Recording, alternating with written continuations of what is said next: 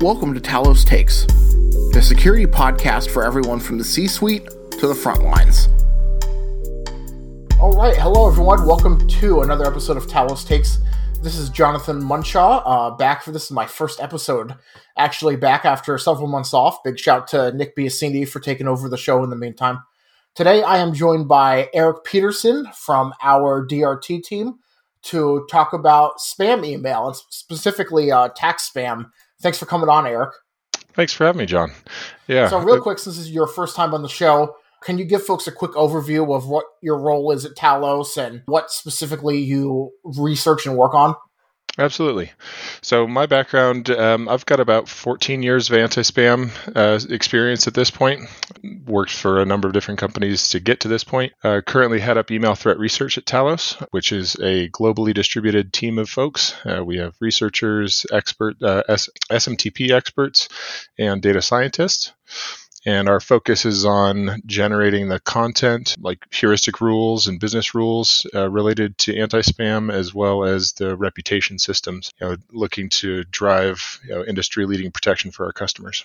So I wanted to have you on this week because there's really two times of the year where I'm hearing talk about spam a lot, especially from like the marketing PR side of things. And that's Tax Day and then like Black Friday, Cyber Monday in November. And so tax deadline's coming up in the US here in about a month and a half. So I wanted to have you on to kind of talk about the specific types of scams and phishing and whatnot that we see around this time of year. So I just want to start out by asking you about like volume. Is it kind of true that we see a specific uptick in the amount of spam and phishing volume that we see around tax season in the US? Yeah, so from a volumetric point of view, yes, there are typically increases around significant events, whether that's holidays or tax season or COVID or earthquakes or tsunamis, that sort of thing, purely because it's an opportunistic environment.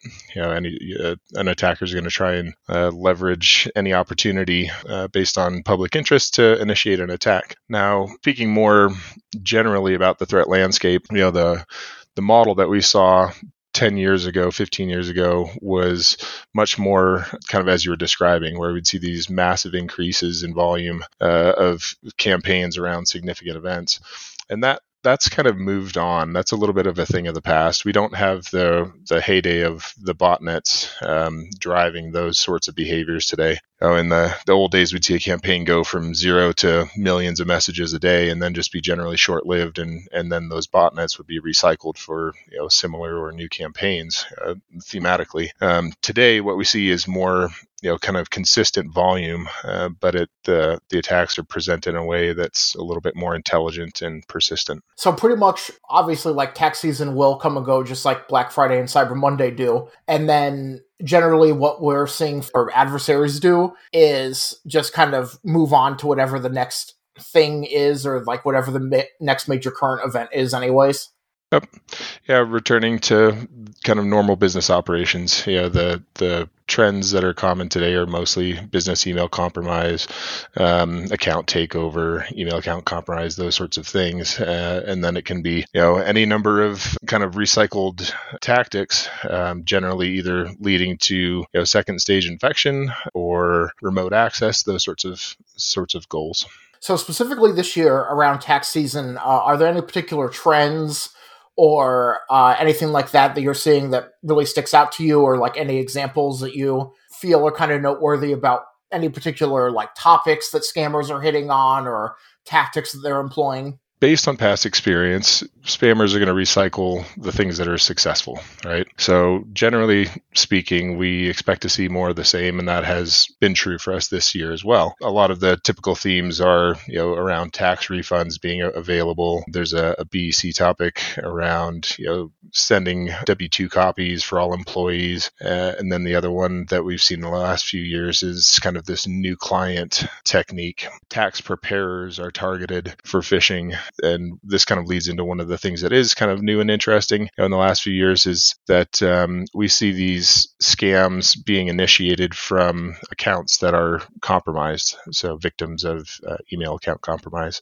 So what that'll look like to a tax preparer is kind of a hijack thread discussion where a person that's seeking tax preparation has had their account compromised, and then the attacker uses that content to initiate the attack, essentially. And that's a little bit more advanced, a little more sophisticated that we've seen year over year. So probably worth calling out as somewhat new this year, just because it is seen in a little bit more prevalent. So on the detection and blocking side of things, I'm curious to know kind of what you personally employ, because honestly, email security is not something that we've talked a lot about on the show in the past. And obviously, Cisco Secure has a ton of solutions for the enterprise and things like that. But just for straight up at home, somebody who's listening to this who might be an everyday, who just uses Gmail or whatever, what are some particular solutions or defenses that you recommend folks deploy?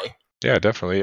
So just to touch on that first point, at an organizational level, I think the main technique that I would like to call out is just allow list hygiene. It's very common for us to have large customers that have extensive allow lists, thousands or tens of thousands of entries. And that's something that needs to be reviewed and cleaned up on a periodic basis that I don't find is happening very often. But to your main question there is, for end users, what do I do, as an individual to stay safe? And generally speaking, my philosophy is that I want to stay out of as many databases as possible. Ways to do that are, one thing that works well for me in local businesses where they ask for phone numbers or email addresses in order to join rewards programs. I like to use an alias. I don't give them my real name, don't give them my real address, those sorts of things. And the person behind the counter generally is receptive to that. They don't particularly care if you're being 100% accurate in terms of joining the rewards program. So one of the best ways to do that is by having disposable email addresses, or in case of folks that do use Gmail, there's a technique called plus addressing, where you can essentially have your email at gmail.com and you can say your email plus groceries, or your email plus movie tickets, or your email plus any string, and Gmail will handle that routing to you. And what that does is gives you some ability to track where a breach may have occurred. So you can look back if and when a breach does occur that does affect you. You can see which address and which context that was shared. So that's a powerful one. On the folks that want to get a little bit more technical, one of the biggest risks that we face is there's basically two attack types, right? It's an email carrying an attachment or an email with a malicious link.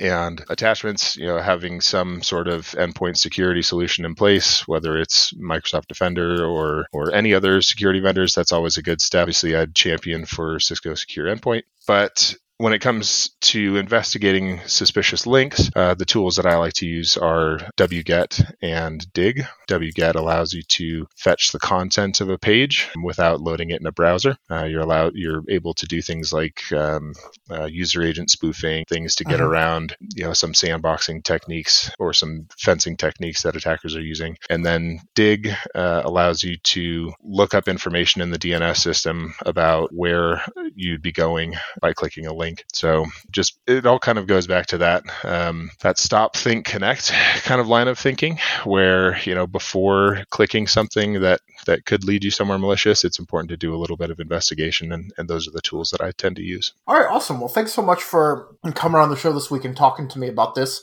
Anything else I missed on the topic, or that you want to make sure you cover, or just anything else that you kind of want to get out there around this time of year? Yeah, I think the perception that there's more spam around significant events globally is maybe a little outdated. So the kind of takeaway that I want folks to have is that there's not necessarily more from a volume perspective, but it's that the risk profile of those interactions is increased.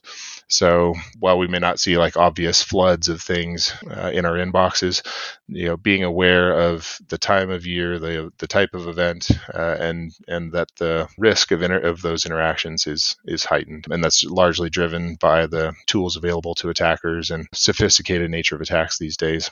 All right, awesome. Well, thank you so much for coming on the show again, and hopefully some folks found this helpful. Thanks, John. Appreciate your time.